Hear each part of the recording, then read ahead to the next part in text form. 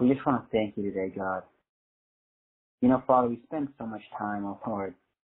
We spend so much time thinking, Lord God, about the things that are going on, what's going right, what's going wrong. You know, Lord God, what all the challenges are of the day, how you're going to see us through, the various things we have to deal with, the people we have to deal with, the circumstances that we're perplexed by, and that we just don't often take time to just think about how much joy has come into our life because of what you did on that cross. God, you made this life meaningful with what you did on the cross. You made our lives exciting with what you did on the cross. You ensured, oh Heavenly Father, that we would have a reason to be alive with what you did on that cross, Lord. And we want to thank you for that, God. We want to thank you for that. Thank you, Father, that we have joy and joy abundantly, Lord. I pray, Lord God, that we would be able to embrace and appreciate, you know, all that you've given us and the life we get to enjoy. God, we get to enjoy this life. We get to experience it. It's not a burden that we're here. It's a gift. And we're grateful, Father. We want to say thank you.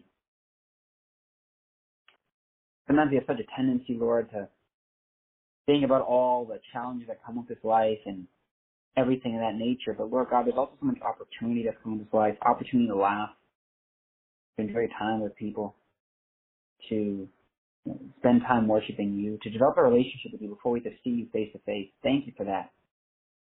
Father, I just pray that as a collective, as a group, as a group of individuals, as a people, if you will, that we'll come, Lord God, to a real and true understanding of what it is to have joy in this life. What it is, Father, to have a love for the life you've given us. It's an amazing thing, Lord Jesus. My prayer for the saints who are on the line today is that, Father, you would teach each and every single one of them to enjoy and love the life that they have. Nothing more, nothing less than that. I pray, Father, that you would show them to love this life. It's a really and truly a blessing. And if we are really honest with ourselves, we take a moment to stop with our complaints and stop with the things we're worried about, we realize we have it good. I pray that, Lord God, we will stop comparing ourselves to others, looking at what other people have that we don't think we have or whatever we perceive to not have.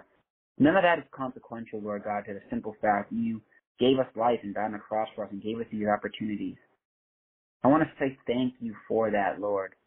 Thank you for all you've done. May we appreciate the times that we have.